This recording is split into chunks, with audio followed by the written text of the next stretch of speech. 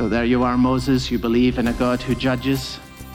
No surprise there. We kind of figured that. You're an Old Testament guy, aren't you? So you're not one of these people, Moses, who believes that God pours out love and compassion all the time. And Moses would say, hey, wait a minute. Welcome to Open the Bible with Pastor Colin Smith. And Colin, I think we tend to either see God as a God of judgment or alternatively as a God of love. But you're saying we need to see him as he really is. Yeah, that's right, which is both. And you see both of these reflected in the book of Deuteronomy, and we're going to focus on that together today. You know, my love for the book of Deuteronomy goes back to the first time that I read it in one sitting. I did that as a student. We were given it as an assignment. Read the book of Deuteronomy through in one sitting. And I was moved by the degree to which the love of God is absolutely overwhelming. The judgment of God is there for sure, but his love overwhelms his judgment in regards to his people. It's a marvelous thing. Well, there might be some folks listening to us who'd like to read the book of Deuteronomy right the way through. We had a public reading of the book of Deuteronomy at one time. It took about a couple of hours in our church. It's a great book. It will take you to the heart of God's judgments, but it will reveal to you the overwhelming love of our God. So we're in Deuteronomy chapter 32 today as we begin the message, The Goodness and Severity of God. Here's Colin.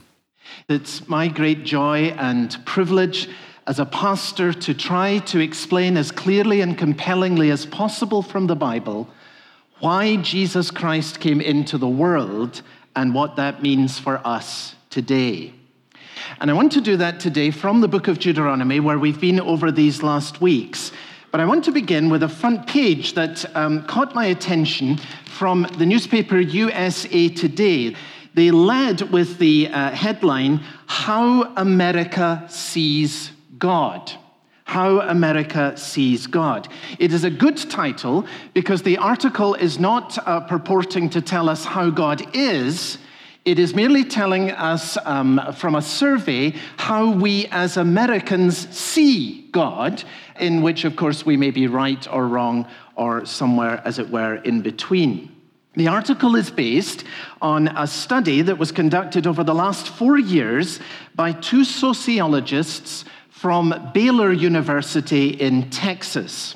Their work has just been published in a book that is called America's Four Gods: What We Say About God and What This Says About Us. And quoting from the article reviewing this book on the lead of USA Today, they say, if you pray to God, to whom or to what are you praying? When you sing, God Bless America, whose blessing are you seeking? Is God by our side, or is he beyond the stars? Is he wrathful, or is he forgiving? Is he judging us every moment, or someday, or never? Now, the sociologists identify 4 different views of God, each of which they say from their survey are supported by approximately a quarter of all Americans. I found it interesting that from this survey over the last 4 years, they say that 5% of Americans are either atheists or agnostics. 5%, that's quite a bit up on what it used to be. But that still leaves 95% of us, according to this survey, the last 4 years, who have some kind of belief in God. But what kind of God do we believe in? That's the interesting question.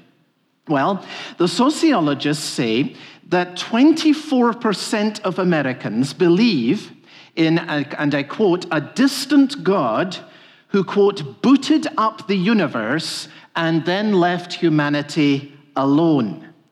Now, on this view, of course, life is basically down to you. God has booted up the universe. He leaves it to us. The article here quotes a rabbi who identified with this view of God, and he says, quote, there's no one that can fix things if I mess them up. Well, that's pretty clear, isn't it? You see, God's so detached from the world, there's no one who can fix things if I mess them up. And according to USA Today, that is how about 24% of all Americans think of God. Merely started things off, but basically it's down to us.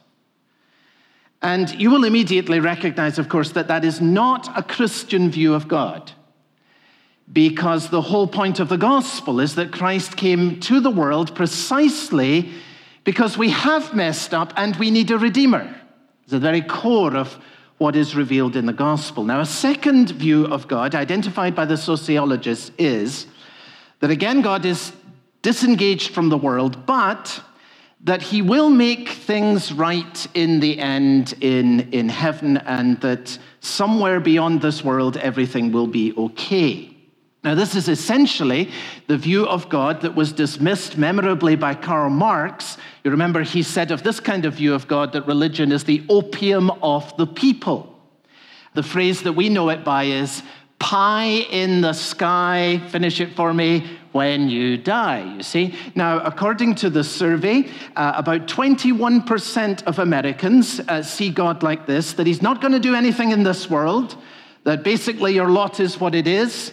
Therefore, there would be no particular reason for praying because God's not going to mess with anything that happens here, but at least you can have the hope that somehow, somewhere, everything will be all right in the end.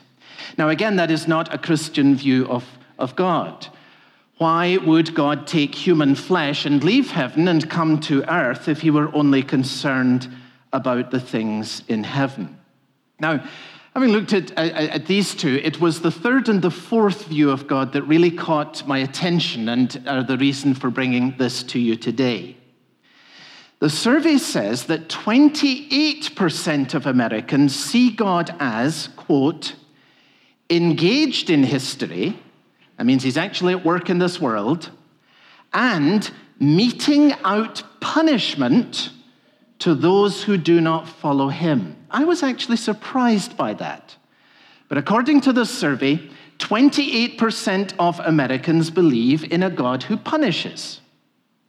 Then the survey goes on to say that a further 22% of Americans believe in, quote, a benevolent God who is a force for good, who cares for all people, weeps at all conflicts, and will comfort all. So get the picture here. According to the sociologists reported on the front page of USA Today, 28% of Americans believe in a God who punishes, and 22% of Americans believe in a God who loves. Now, I don't know how these researchers laid out their questions, but at least the way in which USA Today presents their conclusions with these four kind of hermetically sealed boxes kind of implies that if we believe in a God who punishes, we cannot at the same time believe in a God who loves. Or if we believe in a God who loves, we cannot at the same time believe in a God who punishes. And I think, having studied Deuteronomy as we have over these last weeks, that if you were to say that to Moses, he would kind of stroke his beard and furrow his brow, and he'd say, really? And I'm trying to imagine in my little mind the researchers with their clipboards kind of running their survey tool on Moses. Moses, do you believe in a God who metes out punishment to those who do not follow him? You bet I do. Let me tell you about the plagues in Egypt. Let me tell you about the time when God sent venomous snakes when we were in the desert among his own people, when we had spoken against him and grumbled and complained. Now these snakes bit people with their venom and many died. And then I think Moses would choke as he said this. He'd say, let me tell you about how I struck the rock. Oh, that wretched, foolish, costly act. And God said to me, Moses, you will not enter into the promised land. And I see the researchers putting their pens away. So there you are, Moses. You believe in a God who judges. No surprise there. We kind of figured that. You're an Old Testament guy, aren't you? So you're not one of these people, Moses, who believes that God pours out love and compassion all the time. And Moses would say, hey, wait a minute. Let me tell you about how God delivered us on that night of the plagues in Egypt. Let me tell you about the bronze serpent that was lifted up on the pole. And when I lifted that bronze serpent up, those who looked in faith to this gift that God had given, they were healed of the venom and their lives were saved. Let me tell you about the sacrifices that were given so that even though in this world I will not enter into the promised land, my name will not be blotted out, but rather I have peace with God. Reflecting on this, there's a verse in Scripture that has come to me. It's so important for us to grasp. It's Romans chapter 11 and verse 22, where the Apostle Paul says, "Behold, therefore, the goodness and the severity of God." Romans 11:22. It's really worth knowing and remembering. The Apostle Paul says what you're to look at, and he's writing to Christians in Rome, so this is for us very much. Paul says, here's what you're to look at. Here's what you're to consider. I want you, Christian people, to behold the goodness and the severity of God. And Dr. Jim Packer, commenting on this verse, says, Christians are not to dwell on God's goodness alone or on his severity alone, but we are to contemplate both together. In other words, if you want to know who God really is, as opposed to simply projecting your own imagination or intuition about him, as so many people do, what you need to do, the Bible is saying, is to consider his goodness and his severity. You have to consider his mercy and his judgment. You have to consider his love and his wrath. And I'm suggesting to you today, and this is the reason for this message, that you cannot understand Christmas unless you grasp the goodness and the severity of God. You're listening to Open the Bible with Pastor Colin Smith, and Colin began the message there by talking about how our culture sees God, and maybe even how you see him. But when we come back, we'll look at the drama of God's goodness and severity.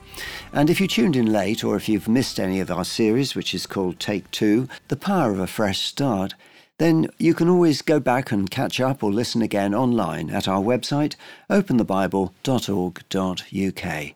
Also, you can find our messages as podcasts. Go to your favourite podcast site, search for Open the Bible UK, and subscribe to receive regular updates. Back to the message now. We're in Deuteronomy chapter 32. Here's Colin. Now, preparing his people for the coming of the Lord Jesus Christ, which of course is the center of what the whole Bible is all about. Way back in the book of Deuteronomy, God is impressing on the minds of his people these two great truths, his goodness and his severity. And we've seen it running all the way through the book of Deuteronomy. And when we come to the end, this is the dominant theme that Moses lays before the people. He wants this to stay with them more than anything else. This is what will enable them to understand Jesus Christ. And so God presses these twin truths into the minds and hearts of his people in remarkable ways. And I want you to notice this morning that he does it through drama and he does it through music. And God is very concerned that we get certain things. And so if you open your Bible at Deuteronomy, I want you to see first the drama and then the music. The drama is in chapter 27 and chapter 28. The drama of God's goodness and of his severity. Now remember Moses addressing the people, the verge of the promised land, and he says, now, I'm not going in with you. Moses is going to die, as we'll see next week, God willing. Go and be with the Lord. But they're going into the promised land. And he says, now, when you get there, here's what you're to do. You cross the Jordan, and you're going to go past two mountains. And these mountains are called Mount Ebal and Mount Gerizim. And when you get to Mount Ebal and Gerizim, I want you to send, Moses says in chapter 27, verse 12 and 13, I want you to send some representatives from 6 tribes up one mountain, and I want you to send 6 representatives of 6 tribes up the other mountain. And then when all the people of God, when you're all marching through between these mountains, as you go past Mount Gerizim, the folks up there are to shout out all the blessings that will be upon you as you walk in obedience to the Lord. And then when you walk past Mount Ebal, the guys up there are going to be shouting out all the curses that will come upon you if you disobey the ways of the Lord. And so if you have chapter 27 open, you'll see there what the Levites are to shout in verse 15. They're to shout out as the people walk along the valley there. Cursed is the man, verse 15, chapter 27, who carves an image and casts an idol. And you notice at the end of each verse, as these curses are listed, all the people are to say, Amen, Amen, which means so shall it be. Verse 16, cursed is the man who dishonors his father and his mother. And so it goes on right through the chapter. You see it there. Worst of all, verse 26 at the bottom, cursed is the man who does not uphold the words of this law by carrying them out, and all the people shall say, Amen. Can you imagine how vivid this is? They're walking past this mountain, there's all these guys, and they're saying, if you disobey God, you're going to be cursed in the city. And you say, Amen. That's how it's going to be. I know, I agree with that. Then someone says, if you disobey God, you're going to be cursed in the country. Amen. Then you walk past Mount Gerizim, and there are people up there saying, if you obey the Lord, you're going to be blessed in the city. If you obey the Lord, you're going to be blessed in the country. Would you ever forget such an experience? Every time the kids came back to these mountains, oh, there's that mountain when these men were shouting all the bad things, and there's that mountain where the men were shouting all the good things. Could it have been clearer? God blesses, God punishes. There are blessings that follow righteousness, there are curses that follow rebellion. And as the people felt this in the drama of their own entry into the promised land, they're saying, Amen, Amen, Amen, because they're not just to hear it, they're to own it. Now, not only is God teaching them through this drama, but as we turn over now to chapter 31 and chapter 32, he reinforces it even further through a remarkable song. And again, the song is on the same theme. The whole of the end of the book is about this one thing. You've got to get it, that there's the goodness and the severity of God. Don't think about the one without the other. You'll always end up in error that way. Consider the goodness and the severity of God. And it's impressed through the drama, now it's impressed through a song. Chapter 31 and verse 19. God now speaks in private to Moses and to Joshua. And he says to them, write down for yourselves this song. Teach it to the Israelites and have them sing it. Moses becomes the choir director. He becomes the leader of worship. He's got to sing a song himself. I don't know what kind of singer Moses would have been. But he has to teach this song to Israel and teach it to them so well that the congregation can all sing it by memory, which we're not going to manage today because the song is in chapter 32, and you'll see it runs for 43 verses. In fact, it tells us, if you look there in chapter 31 and verse 30, Moses recited the words of this song from beginning to end in the hearing of the whole assembly of Israel, and bearing in mind that the dear man was 120. That's not bad memory to be able to recite chapter 32 at the age of 120. What do you think? But God gave him this song because it brings together the very essence of what his people have to know in order to know God, and what we have to know in order to understand Christmas. Now you'll see then that the message of this song is the same as the message of the drama, and indeed the same as the message of the whole book of Deuteronomy, and indeed the whole of the Bible. It begins in its first half, verses 1 to 26, with the severity of God. And as Moses sings this song, he rehearses in the earlier part the blessings of God. From verse 10, let's pick this up. There's a catalog of blessings here, both blessings past in the desert and blessings that would come in the future in the promised land. Verse 10 of chapter 32, God found you in the desert. God has shielded you, verse 10, and he has cared for you. God, verse 11, has guarded you like an eagle guarding its nest. Verse 13, God nourished you with honey from the rock and with oil from the flinty crag. I love that phrase. And it's beginning to speak about the blessings that will come to them in the promised land, you see. God's blessings in your life, my friend, and in mine are more than we can number. But Moses goes on to describe prophetically the choices that God's people will make, and the rest of the Old Testament simply is an outworking of everything that Moses says here in this song. Verse 15, one of the most striking verses in the book of Deuteronomy. Jeshurun grew fat and kicked. I said to Karen the other day, isn't that an amazing verse? She said, well, yeah, but what in the world does it mean? Jeshurun. If you've got very good eyes in a Pew Bible, you will notice perhaps bottom right-hand side of the page that there's a footnote there that simply says Jeshurun means the upright one, that is Israel. The upright one, Israel. So you say, well, now why not simply say Israel then? And I think the answer is that by using this name Jeshurun, that means the upright one, God is speaking about his own people at their best. And he's saying to them, here's the truth about you at your most upright. Jeshurun, you at your most upright, grew fat and kicked. Now, God is saying that is precisely what I know you're going to do. You're going to grow fat and kick. You're going to receive my blessings and you're going to credit yourself.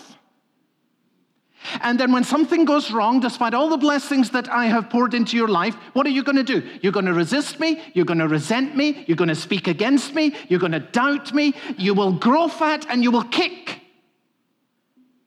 And God says, I know that this is what you're disposed to do. Isn't that amazing? God knows what's in your heart. God knows what you want to do this week, even before you do. You receive my blessings, you credit yourself, and you kick against me, and that's true of my people at their best. I know this. You've been listening to Open the Bible with Pastor Colin Smith and our message, The Goodness and Severity of God.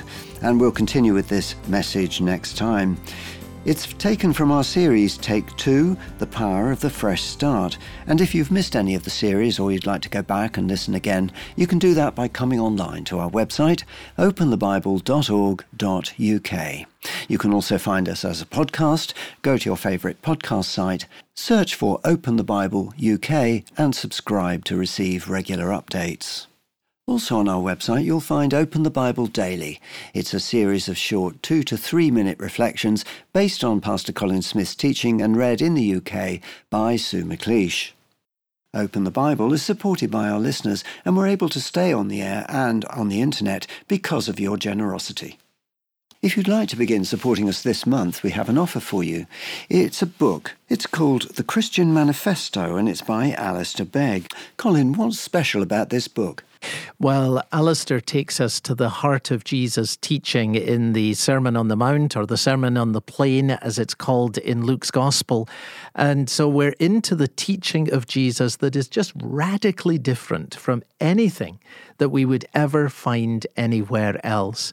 And Alistair draws this out in the most marvelous way. I mean, for example, here's what he says about Jesus' teaching on taking the log out of your own eye before we try and remove the speck out of someone else's eye. He says, it starts with me admitting that it's likely not my wife who needs to change, but me. It's not my co-workers who are the problem, but me. It's got that kind of personal, practical honesty. It's written with great clarity, great grace, and great wisdom.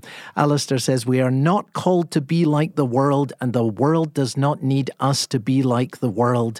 We have something better to say because we have someone better to follow. It's a wonderful book because it points us so clearly, practically, and hopefully to our Lord and Saviour Jesus Christ. The book's called The Christian Manifesto by Alistair Begg, and it's our gift to you if you're able to set up a new donation for the work of Open the Bible this month in the amount of £5 per month or more. Information about this offer and lots of other information besides is available on our website, openthebible.org.uk. For Open the Bible and Pastor Colin Smith, I'm David Pick, and I very much hope you'll join us again next time.